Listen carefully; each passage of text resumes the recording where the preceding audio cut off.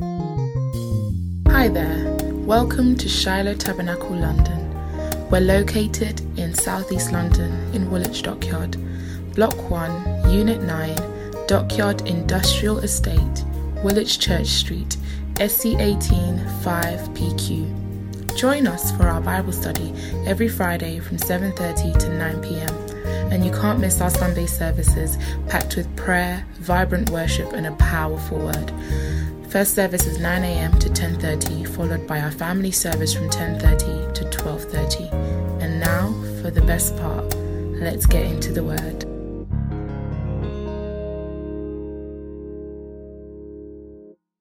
This morning, as a church, as the body of Christ, we celebrate victory. Somebody say victory. Victory is in your pocket. Victory is in your back pocket. Whenever you are moving around, whenever the devil tries to wave some stuff in your face and say that you are finished, tell him, I have got the victory in my back pocket. Hallelujah. You fight with victory in the name of Jesus. Hallelujah. Victory over sin. Somebody say, I. Say it like you believe it. I. Say it like you had breakfast. I have victory over sin and death. If you believe that, give the Lord a clap offering. That's what Resurrection Sunday is all about. Resurrection Sunday is not about Easter eggs. It's about victory. The victory that was proclaimed in David's prophecy in Psalm 16 verse 8 to 11. The psalmist writes and says, I have set the Lord always before me. Why? Because he is at my right hand. I shall not be shaken. I shall not be shaken. Somebody say, I shall not be shaken. Therefore my heart is glad and my whole being rejoices. My flesh also dwells secure. I am secure. This afternoon I am secure. I am secure. You are secure. Mande rebroshoko. Why? For you will not abandon me. You will not abandon my soul to Sheol. The Lord cannot allow you to be abandoned to Sheol, to Hades, to all the things that are at your neck. You are not alone. You are not abandoned. He will not leave you as an abandoned child. You have a father who cares for you. Hallelujah. He says in verse 11, you make known to me the path of life. The path of life. Today is about the path of life, my friend. He says, in your presence there is what? There is fullness of joy. At your right hand are pleasures forevermore. He's talking about the bonds of death. But the bonds of death could not hold. Why? Because death could not maintain its grip on him. Death could not maintain its grip on Jesus Christ, the Son of the living. That's why he is risen. Just like he said. In 3 days, he will tell them in 3 days. How many of you ever watched The Terminator? Somebody says more than once here. What was he famous for saying? I will be back. Now tell the devil, I will be back. Whatever situation that has been chasing you, I will be back. In fact, I am back. Hallelujah. Tell him I am back. Yes. So Jesus Christ told them, I will be back. And he rose again. He came back from the dead. Now, permanently. He came back what? Permanently. From the dead, permanently. And he's here. Where is he? Here. Where? In here. He lives. Your story is not over. Your story is not over until he says it is. You too will be back. Amen. You too will be back. Today he is back, he's alive, and we know that the tomb is empty. Hallelujah. It is vacant. Written on it is vacant. It's empty. Now some people begin to ask, did Jesus really die? Some quarters deny the fact that he really died. There's some Muslims have this idea written in the Quran. I don't know which, I think it's Surah 4, the 4th Surah. 156 something. They say we cast them for their disbelief and their saying against Mary a great slander. And then the next verse they say, and for their saying, indeed we have killed the Messiah, Jesus the son of Mary, the messenger of Allah. And they did not kill him. They say he was not killed. They say he was not crucified. This is what they say, that they caused somebody who resembles him to be crucified. They looked for a look-alike. A look-alike to die in his place. The Ahmadiyya Muslims, they claim that Jesus fled to India. They have got this silly belief, this unique belief, that he survived crucifixion. And he traveled towards India to continue his ministry among the lost tribes. So they claim that there is a tomb that contains his body, which they discovered, and now it has become a shrine where people supposedly go to see that shrine. So they claim that Jesus survived the crucifixion because he was taken down from the cross in a state of unconsciousness, that he did not die, that it was a swoon, he just fainted. In fact, some people still hold on to that belief. And they suggest that somehow he was drugged and made to appear dead. And then after he had died, after he had, taken too much drugs. And you know which verse they quote? They quote Mark chapter 15, verse 36. Where the Bible says, and someone ran and filled a sponge with sour wine and put it on a reed and gave him to drink, saying, wait, let us see whether Elijah will come down to take him down. So they say that what he drank from that sponge is what knocked him out. So that when they put him in those are those silly people. When they put him in the tomb, because of the coolness of the tomb, he came back to life. That is silly, that is stupid, that is a pit from hell. My Jesus is alive and he is in me. He rose again. Actually, Jesus died. He really died. He did not faint, he died.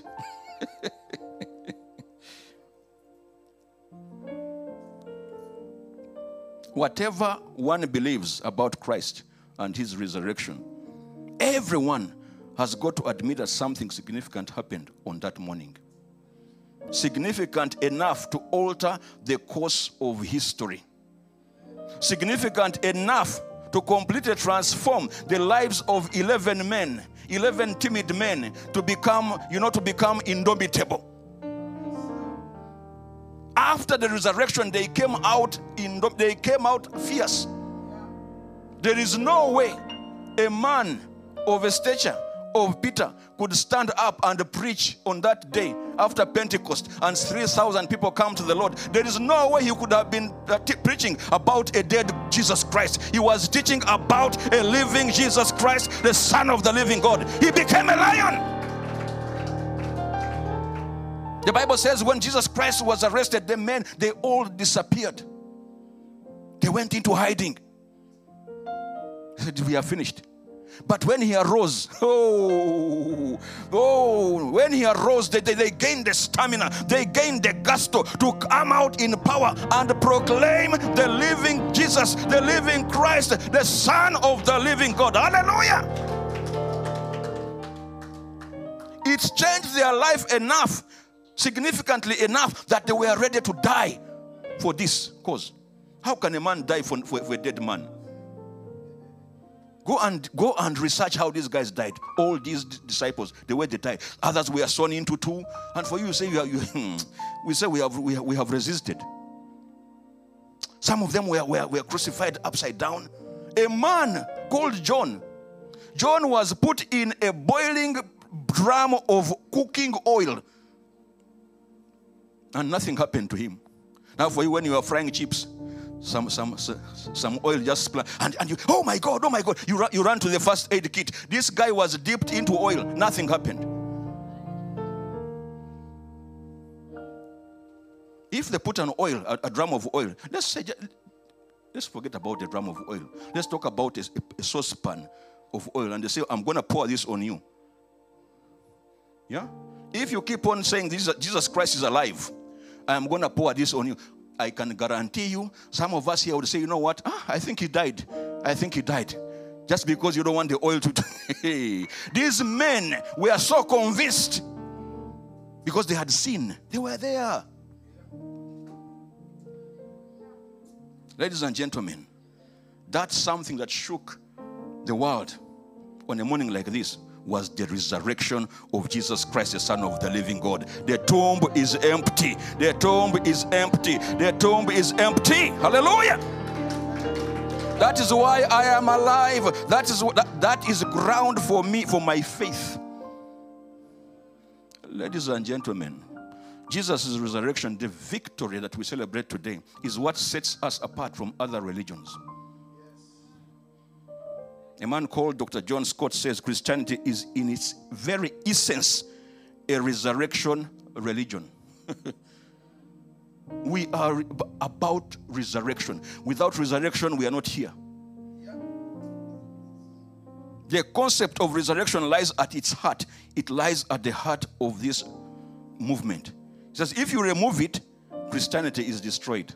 Remove resurrection and we are finished. Another one called Gerard Collins said, Christianity without resurrection is not simply Christianity without its final chapter. It's not Christianity at all. It's not Christianity at all. If Jesus' life had stopped at the cross, we were doomed.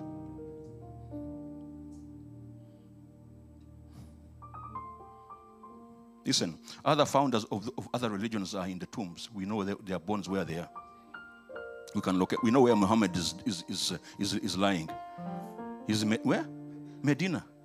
Every other year, people pilgrimaged to go and.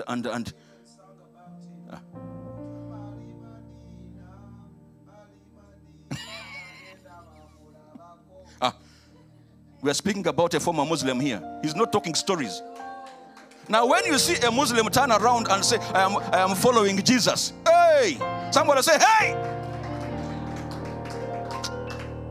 We know where he is. Muhammad's tomb is occupied. Muhammad's tomb is what? Is occupied. The Indians believe in Ashok. They believe in Buddha. They believe in Buddha. They believe in Buddha's ashes. Can you imagine? They believe in ashes.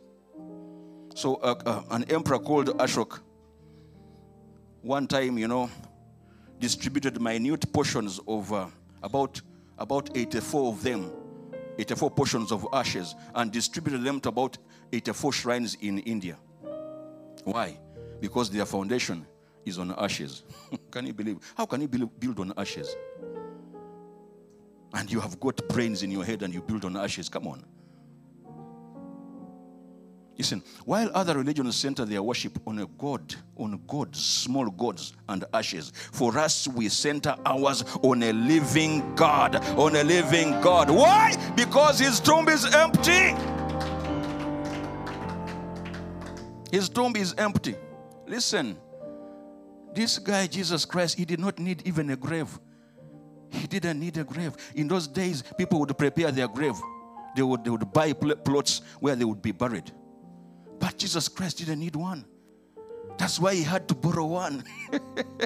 He had to borrow one. The tomb in which he was borrowed from who? Joseph of Arimathea. He did not need a tomb because he was not planning on staying dead. He was not planning on remaining there. That's why he said, can I use your tomb? Hey. Somebody say, hey. Hey. He didn't need it. He borrowed it. Why? Because he was life. Life cannot die. We learned here on Friday. Life cannot do what? Die. Life cannot die. Life is the antithesis of death. It's the opposite of death. John chapter 1 verse 1. The apostle writes, in the beginning was the Word. And the Word was with God. And the Word was God. He was in the beginning with God. All things were made through him. All things, all life emanated from him. He's the progenitor of life. The progenitor of life cannot die. He says, and without him was not anything that was made that was made. Verse 4 is what I love so much. Hallelujah. In him was life. In him was life. And the life was the light of men. Hallelujah. Life cannot die. Cannot die. That's why resurrection, my friend, is our victory as Christians. Jesus had to die. Life had to die. Now you're saying life cannot die. Yes, it cannot die because he did not remain dead. But he had to die for those 3 days for a reason. Why? Because God has exalted it. The Bible says in Psalm 138 verse 2 that he has exalted his word above his name. And this is what he said. The soul that sins, Ezekiel chapter 18 verse 20, the soul that sins shall do what? Shall die. He had said it. When he says it, he can't come back from he's not like you, who says, tomorrow I'm coming, but then you change your mind and you don't come. Thank God you are not God, you know. Ezekiel chapter 18 verse 20, the soul who sins shall do what? Shall die. Romans chapter 6 verse 23, for the wages of sin is what? Death. So how could he turn back from his word? He needed you. He saw. You guys, you have no idea this man that is behind this microphone. I stand here because of him. In royal robes, I do not deserve. For you may, but for me, I do not deserve to be here. If it was not for him. The drunkard that I was. I used to teach in a secondary school. I used to teach something similar to English and some commerce, something similar to English, you know. But every time I was teaching, I was drunk because I would wake up every morning to go and drink. We used to call it fungua macho. Fungua macho. That in Swahili, that means open up our eyes. So alcohol is what opened up my eyes. So I would write on this blackboard completely zoned. And when I was drunk, I was very sharp. I don't know what happened. It would be something else. I would take on the personality of alcohol. In my little blood, there was too much alcohol. Some of us will get it tomorrow. He has given me a new skin. My face was full of scars and wounds.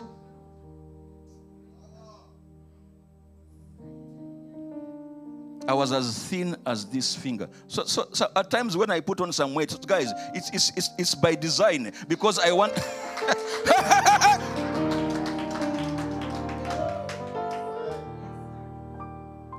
I was referred to as the son of Ruabagarame the drunkard. You mean the son of the drunkard? Yeah. That one.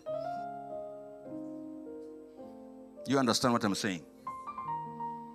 Smoked everything that could be smoked. Jesus, somebody say Jesus. I was meant to die. But listen, Jesus, God in his wisdom, he saw something in me. He saw beyond the drunkardness. Now quit judging people and writing them off. People wrote me off. The people who wrote me off today, they're not alive. They are not here today. Quit writing people off. The people that God died for, you cannot write them off. You have not died for anybody. I have not died for anybody. I have never. Therefore, I can't write you off just because yesterday, you did that. No. The God who saw you worthy of being died for, he saw something beyond the dirt.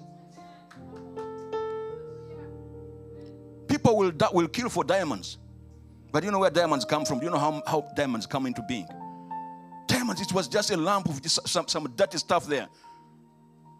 And they had to mine it, and it was subjected to serious degrees of heat. And some of us, when we are going through thick and thin, say, "Oh Lord, I'm finished." No. He is removing the dirt to bring back to bring the diamond in you. Hallelujah! That's why Job says, "Once he is done with me, I will come through as gold." Hallelujah! He saw something. He is purifying you. He saw something in me. What people could not see. Listen, you could not sit here in those days. None of you could sit here and listen to me. But Jesus, because he rose from the dead, you can sit here today and listen to me.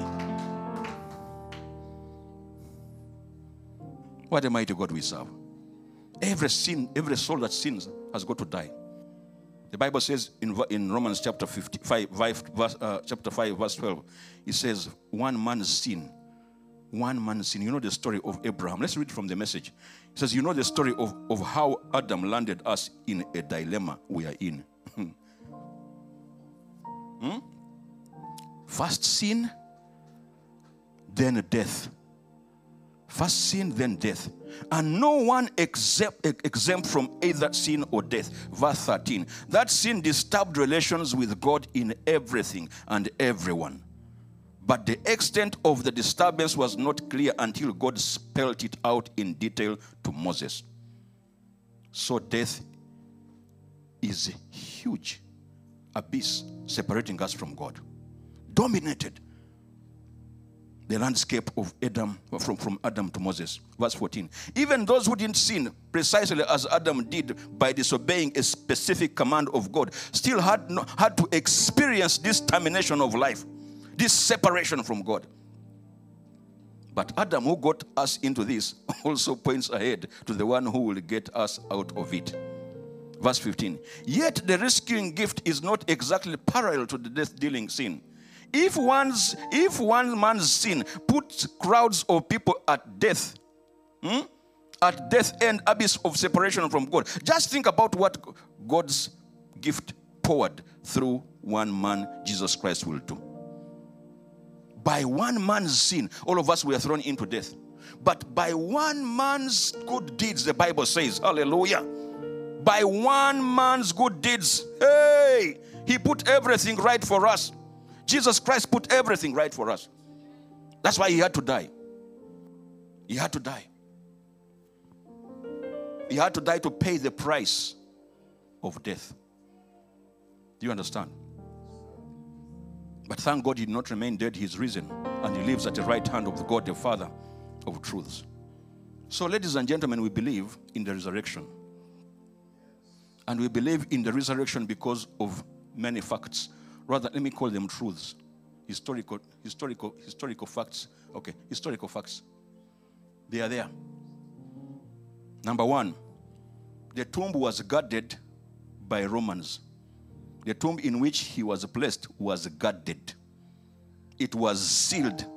If a Roman put a seal on something and you came and broke it, you are finished. Hallelujah. You see, the disciples forgot about Jesus' predictions about his resurrection, but his enemies did not. Listen, children of God, we forget about the promises of God. We normally forget about them when our backs are against the rock. We forget completely. The promises of God fly out of the window. But guess who never forgets? The enemy. The devil does not forget the promise that's on you. That's why he keeps on turning the heat up. So in Matthew chapter 27, verse 62, we read. Are you ready? What did I say? 27, verse 62. The Bible says the next day, that is after the day of preparation, the chief priests and the Pharisees, what did they do? They gathered before Pilate. They were concerned. The elders of the land were concerned because they had heard about this man's prophecy. So they said, "Sir, we remember what that impositor said while he was still alive." They call him an impositor. They are talking about Jesus. That after 3 days I will rise. Verse 64. Therefore, we are asking you to order that the tomb be made secure until that third day. Lest his disciples go and steal him away and tell his people he's risen from the dead. Make his tomb what? Secure. There are people, there are demons, there are forces that are trying to keep you locked up in that situation. They have even appointed guards. I'm going to guard Reuben to make sure that he doesn't come out on the day that he said he would. He will never go further. He will never get married. All these things. The devil is, and he enlists troops to keep the tomb sealed. Because they are scared of what God is about to do. The impostor said, after 3 days I will do what? I will rise again. Therefore, guard the tomb. And Pilate said in verse 65, you have a guard of soldiers.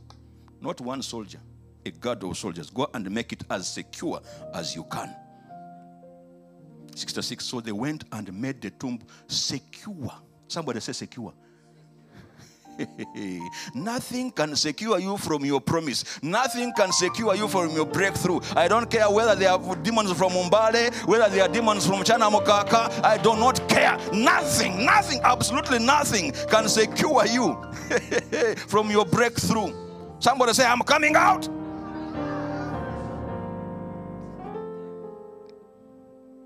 His enemies forgot. Rather, his enemies did not forget, but his disciples forgot. Their chief ambition was not to remove the body, that the body be kept in the tomb, so that when the apostles or his disciples begin to proclaim that he is alive, what will they do? They will go to the tomb, open it, and bring the body and give it as evidence. Here he is. They said he is risen, but here he is. Little did they know that Jesus Christ is unstoppable. Hallelujah. He is unstoppable.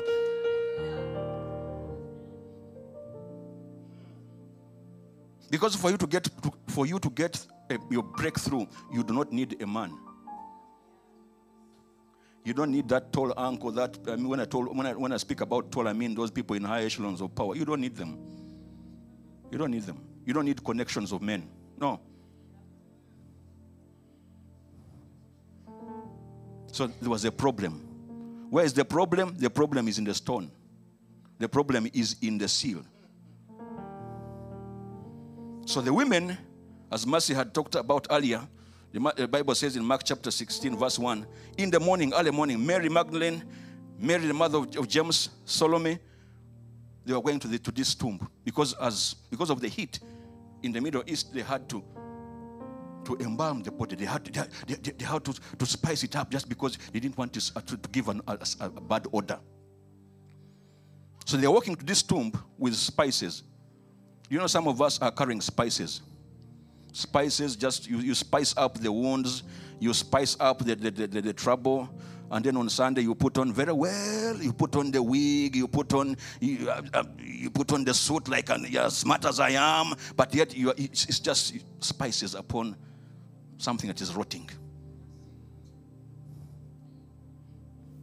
Enough is enough of those spices from today. In the name of Jesus Christ, the Son of the living God, you do not need the spices because Jesus Christ is risen from the dead, my friend. Hallelujah. That situation is coming back to life. It's coming back to life. Hallelujah.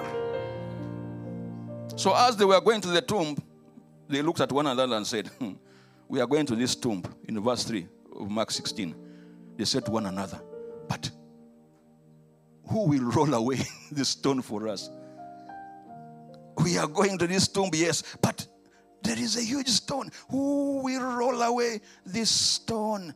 And we are just mere women. Somebody is asking this afternoon, who will roll away this stone of death? Who will roll away this stone of sickness? Who will roll away this stone? I don't know what your stone is. Every chair here has got a stone. You will not convince me with your mascara. Behind that mascara, there's a stone. You will not convince me with that suit. Behind that suit, there's a stone. Hey.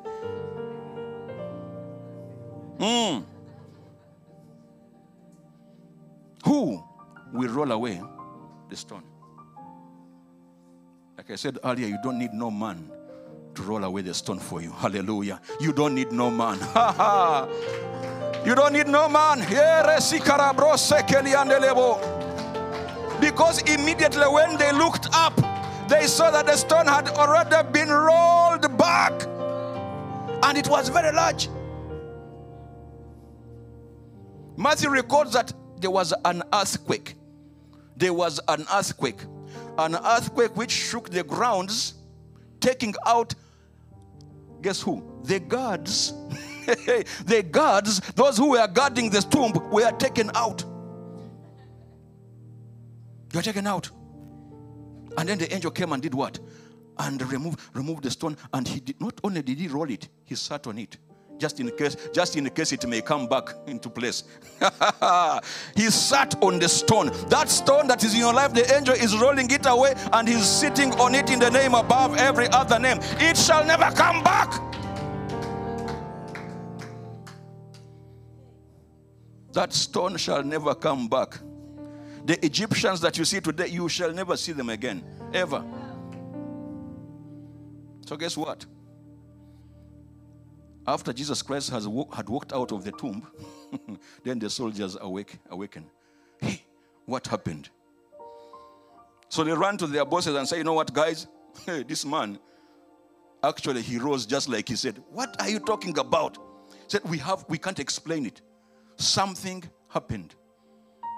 There was an earthquake. The last thing we know is there was an earthquake, lightning, whatever. But when we woke up, the stone was on the side, and the man was gone. I said, what? So they told the guys, do not. Have you mentioned this to anybody else? They said, no. It's only to you guys. So say, shh, from now on, do not mention it again. And they gave them money. They said, well, if they ask you, tell them that their disciples, that we fell asleep and the disciples came and rolled away the stone and took him. They had to make up a story because it was too much for them. The stone was rolled away by God himself, by life himself. Jesus Christ said, I am the what? I am the life and the resurrection. I am the resurrection and what? And life. Those are some of the most, the I am statements that Jesus Christ made. I am. That is in John chapter 11, verse 24. I am, 25. I am the resurrection and the life. Whoever believes in me, though they what? Though they die, yet shall they live. For everyone who lives and believes in me shall never die. He says, do you believe that? Do you believe that? We used to say a cowboy never dies. But then we discovered that the cowboy dies. And then we said when he dies, he never gives a bad smell. But for you and I, we never die. Ever. Ever. Because the resurrection, my friend, cannot be held in a grave. That's why he did not need a tomb. Because he is unstoppable. What did he do in that tomb? The Bible says he swallowed up death. Hallelujah. And this was written many years ago by prophet Isaiah. This man of God. Isaiah chapter 25 verse 8. Can you read that? Isaiah 25 8. This man Isaiah prophesied many years before Jesus Christ came. And he spoke about him and says he will do what? He will swallow up death, not for today, forever. He will swallow up death forever. When life comes, death is swallowed. When light comes, darkness is swallowed. If I ask somebody to turn off all those lights right now, all of us would be what? In darkness. But what happens? When a light is flicked on, what happens? Darkness is dispelled. It is swallowed by light. So in the grave, Jesus Christ was swallowing up what? Death. And he says, the Lord will wipe away tears from all faces, and the reproach of his people he will take away from the earth, for the Lord has spoken. What was he doing? He took out his sting. I've told you about a story of this young man who was driving with his father.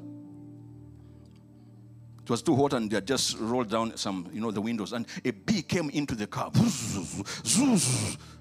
And this young man, the boy, was allergic to bee stings. So he was scared. He began to shout. He went frantic. He went crazy because he knew the moment this bee lands on him, he's He's finished. So as his father is driving, what does he do? He reaches out and grasps the bee. Guess what happened to the father? He was stung. He was stung by the bee. The moment he realized he was stung, he let go. And the bee again, and the boy is going, oh, Dad, Dad.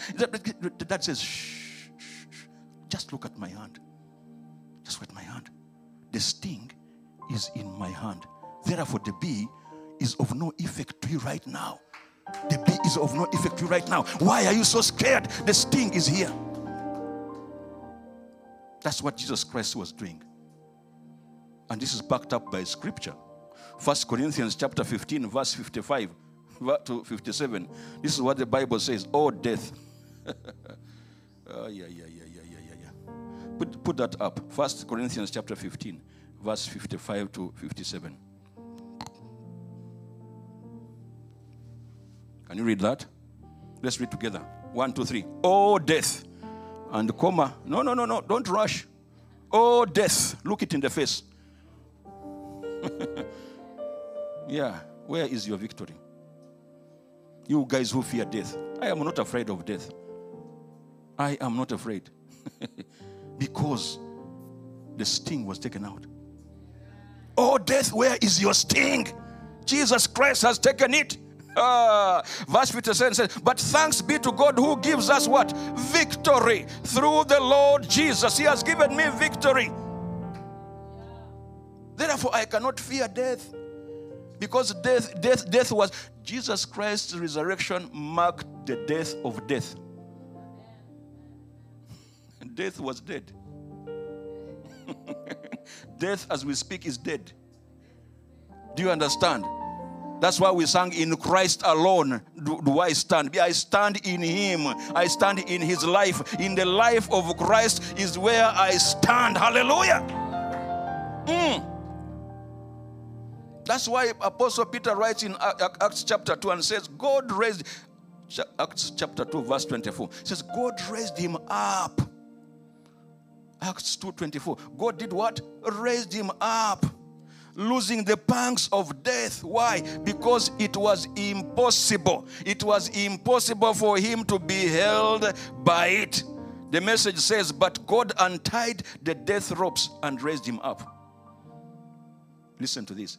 Death was no match for Him. Death was no match for Him. God raised Him up. The Amplified says, God raised Him up, liberating Him from the pangs of death, seeing that it was not possible for Him to continue to be controlled or retained by it. Listen, you are unstoppable. I am unstoppable. The pangs of death, the things that try to pull you down and keep you in the tomb, in the tomb of failure, they have lost the battle because you are unstoppable. In the name of Jesus Christ, the Son of the living God. Hallelujah. You are unstoppable. So we have witnesses. We stand on historical facts. The tomb is empty. Then came the women. The women are the ones who testified about the resurrection of Jesus Christ. If you're a woman, just clap for yourself, man. Women are a formidable force. So women, do not overlook yourselves. The first evangelists were women. These women, they're the ones who went and proclaimed the resurrection of Jesus Christ. Now, in Palestine, in that century, women were seen as low citizens. That means they had, low legal status. So their witness was counted as nothing. You understand? But on that day, God elevated them, making their witness powerful. That's why most witnesses in Christ are women. Most evangelists are women. There's a church I was watching recently, and most of the pastors are women. And I'm saying, hey, where are these guys? Where are my brothers here? Now look, if you were to count numbers here and count my brothers in this place, of course you wouldn't be shocked. Because it's the women that outnumber us here. So women, Use that influence. Instead of using that influence to backstab other people, to backbite others, use it positively to populate the kingdom of heaven in the name above every other name. Hallelujah. Yeah. Use it wisely. Now, as we draw to a close, we want to look at the significance of resurrection. The significance of that victory that we celebrate today. Number one, the victory of Jesus Christ's resurrection declares his sonship. It declares his sonship. Romans chapter 1 verse 4. Paul says that Christ is declared to be the Son of God with the power by the resurrection from the dead. Now, there is no argument. I like that song which says there's no argument. How does this go? There's no argument.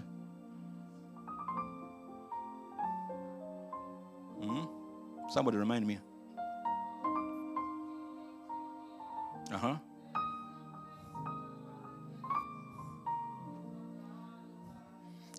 You are God from beginning to the end.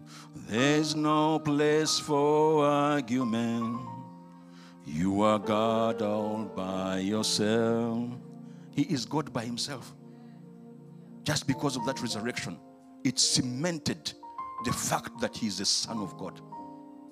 Hallelujah. Because no other person had risen from the dead and lived permanently. And because of that, number two, that victory cemented and provided a foundation for our salvation. Hallelujah. It provided a foundation for men's salvation, for the forgiveness of sins. Romans chapter 4 verse 25 says, he was delivered unto death for what? For our sins. He was delivered to death for our sins, but he was raised to life for our justification.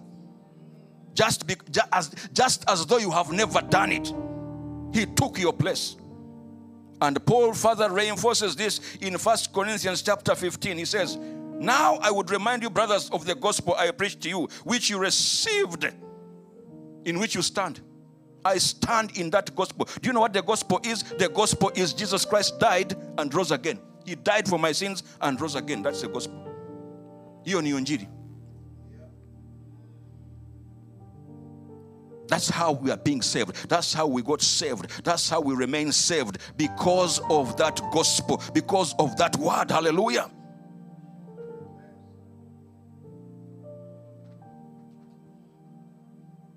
Somebody say amen. He says in verse 13, if there is no resurrection of the dead, then not even Christ has been raised. Verse 14, and if Christ has been raised, then if Christ has not been raised, then our preaching is in vain, and your faith is in what? In vain. Verse 15, we are even found to be misrepresenting God, because we testified about God that he raised Christ, whom he did not raise, if it is true that the dead are not raised. Verse 16, for if the dead are not raised, not even Christ has been raised. And if Christ has not been raised, then your faith is futile, and you are still in your sins. But thank God, Jesus Christ is what? Is alive, and we are saved, and we are not in our sins, and our faith is not futile. Hallelujah. Paul is pointing to the fact that we have already made, that just the crucifixion alone is not enough. It's not enough. Christ had to be raised from the dead for our faith to be made whole. John chapter 19 verse 30. When Jesus had received that sour wine, which those fools think that he got drunk on, he said, it is finished. What did he say? It is finished. Chiwedde. Mu Kinyarwanda birarangiye. Mekwisha. That word, it is finished, the Greek word for it is finished is tetelestai. Tetelestai. That's what he said. And that word is a commerce word. It's a word of commerce. Meaning that I have paid. I have paid. Paid for. I have told you about a man called Kabangala. You remember Kabangala? In Uganda, when you buy stuff, there's a receipt, and that receipt, what does it say? At the bottom, if you don't read it says, all goods once are not returnable. So there's this guy who was called Kabangala. So whenever he would go, to buy stuff, they would say, what should we put on the receipt as your name? And he would say, my name is Kabangala Sasude. Okay. And they would put it down. They say, so what about them after putting the receipt? They say, hand over the money. But he says, can you read the receipt? Just read the receipt. Kabangala Sasude means Kabangala has paid. So he said, my name is Kabangala has paid. And they would write it on the receipt. So they say, where's the money? He says, look at the receipt. You've just written Kabangala has paid. So whenever the devil tries to infiltrate you, say Jesus Christ has what? Has paid. Paid. Tetelestai. Paid. Fully paid for. You owe nobody nothing. Fully paid for. Do you understand that? Crucifixion was the payment. Listen to this. Resurrection was the receipt. The resurrection was the receipt. Reuben is paid for. And I'm alive. And because I'm alive, he is alive. Somebody say amen. Paid in full. You owe nobody nothing. Forgiven forever. I am forgiven. That's why, my friend, you have got to let it go. Somebody say let it go. You need to forgive that person with whom you have beef. I don't know what they did to you, but you need to let them go. Give them their pocket change because God gave you billions in forgiveness. I am a billionaire in forgiveness. Amen. I am rich in forgiveness.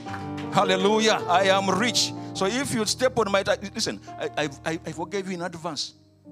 You are forgiven in advance. Even the things that you will do to me tomorrow, you're already forgiven. Because Christ forgave me. Amen. And the salvation, brother, the resurrection also provided for us the power to live for God.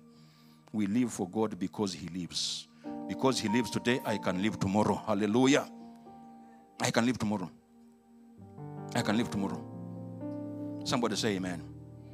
And his resurrection destroyed the power of death, meaning that I cannot die. Even when I die, I have eternal life in the name of Jesus Christ, the Son of the living God. Amen, amen, amen, amen. This is what he says. Listen to what he says, Jesus Christ. I think the Revelator writes this. In Revelation chapter 1, verse 17 to 18. Somebody asks, what was Jesus Christ doing? Why did he have to remain dead for 3 days? Jesus Christ had the power to just resurrect on the first day. But then you see the Jews believed that a person's spirit remains with him even when he's dead for about 2 days. So he had to be dead, according to their tradition. So that when he rises up, they know that this man actually did what? He died. And in Revelation chapter 1, verse 17 says, the Bible says, when I saw him, I fell at his feet as though dead. But he laid his right hand on me, saying, fear not. Fear not. Child of God, fear not. I am the first and the last. Not only that, verse 18, I am the living one. I am the living one. I died, and behold, I am what? I am alive not only tomorrow, but forevermore. And guess what I have in my hands? I have the keys of death and Hades. Hallelujah. He has the keys. Woo! He has the keys. Paul writes in Romans chapter 6, verse 9, says, we know, you've got to know that Christ, you've got to be persuaded. We know that Christ being raised from the dead will never die again. Why? Because death no longer has dominion over him. Amen and amen and amen. And because it no longer has dominion on him, guess who else it has no dominion over? Yourself. Romans 8:11 says, if the spirit of him who raised Jesus Christ from the dead dwells in you. Does he dwell in you? Does he dwell in you? Some of us are not sure, if he dwells in me, he who raised Christ from the dead will also give my mortal body. He will also give life to my mortal body through his Spirit who dwells in me. That is the power of the resurrection. He lives in you. As long as he's in you, the one who gave him the power to raise from the dead will raise you up. That's why we do not mourn as those who are ignorant when somebody departs. When they graduate, we call it graduation. You graduate to the other side. 1 Peter chapter 1 verse 3. It says, blessed be the God and the Father of our Lord Jesus Christ. Why? According to his great mercy, he has caused us to what? To be born again to a living hope through the resurrection of Jesus Christ, our God. We are born. We have been born again to a living hope. A living hope. We have hope in him. Every eye closed.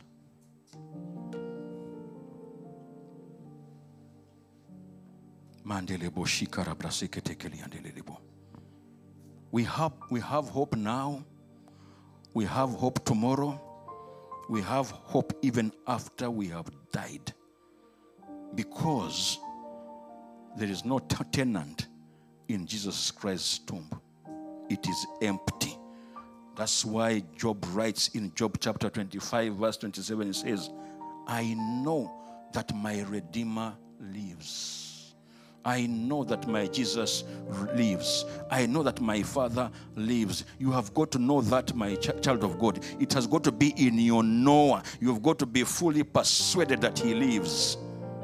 And he says that after my skin has been destroyed, in my flesh will I see God, he says. In my flesh will I see God. Nobody will see God for you. You are going to see him for yourself in the name of Jesus Christ, the Son of the living God. Hallelujah. Because the tomb is empty. The tomb is empty. Now, as you close those eyes, I want you to flip the pages of your life. Flip the pages of your life. I don't know at what station you are right now. What promise from God seems to be incapable of coming to pass in your life? What is dead in your life? What hope or dream have you given up on? For some of us, it's study. For some of us, it's work. For some of us, it's marriage. For some of us, it's children. I don't know what it is. Now, I need you to consider, to juxtapose that issue with the power of the one who raised Jesus from the dead. That power that resides in you. I've come to tell you today that there's nothing, absolutely nothing can stop you from getting where you want to go, where God has ordained you to go, in the name of Jesus Christ, the Son of the living God. The power that rose him from the dead resides in you. As long as it is in you, you are alive. Your dream is alive. It is not dead. It is alive. We command a resurrection today in the name of Jesus Christ, the Son of the living God. Those businesses that some of us, shelved and threw, and because you failed yesterday, you failed the other day, and you have thrown it away. Go back and get it. Dust it up, because it's about to begin breathing in the name of Jesus. It's breathing in the name above every other name. The power, the same power that rose him from the dead, is causing it to breathe again in the name of Jesus Christ, the Son of the living God. Commit yourself. Commit it into the hands of one who makes all things new in Jesus' mighty name. He is faithful. If you trust in him, he will bring it to life again. He will bring it to life again. He will bring it to life again in the name above every other name. Because on the third day, he rose again. The third day is significant of newness of life. I speak newness of life in somebody's life this afternoon in the name of Jesus Christ, the Son of the living God. No to depression in Jesus' mighty name. We destroy it. We destroy it in Jesus' mighty name. Whatever has locked you in that grave, whatever has sealed you away from your dream, today we render it powerless in the name of Jesus Christ, the Son of the living God. Be destroyed. We command an earthquake, a spiritual earthquake, to come right now and roll away that stone that stands between you and your dream, between you and your your future, between you and your finances, between you and your job, between you and your career, between you and your marriage, in the name of Jesus.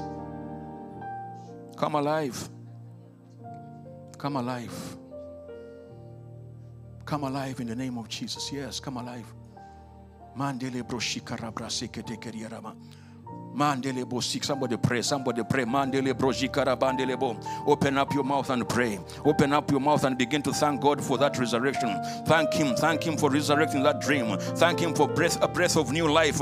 Thank Him for His bringing newness of life in your life. It is well. You are bouncing back. You are coming back stronger. You are coming back more powerful. You are coming back more rasuka. Unstoppable you are.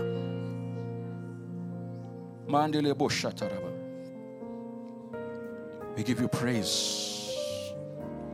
We give you praise, Father. Bless His holy name. Bless His holy name.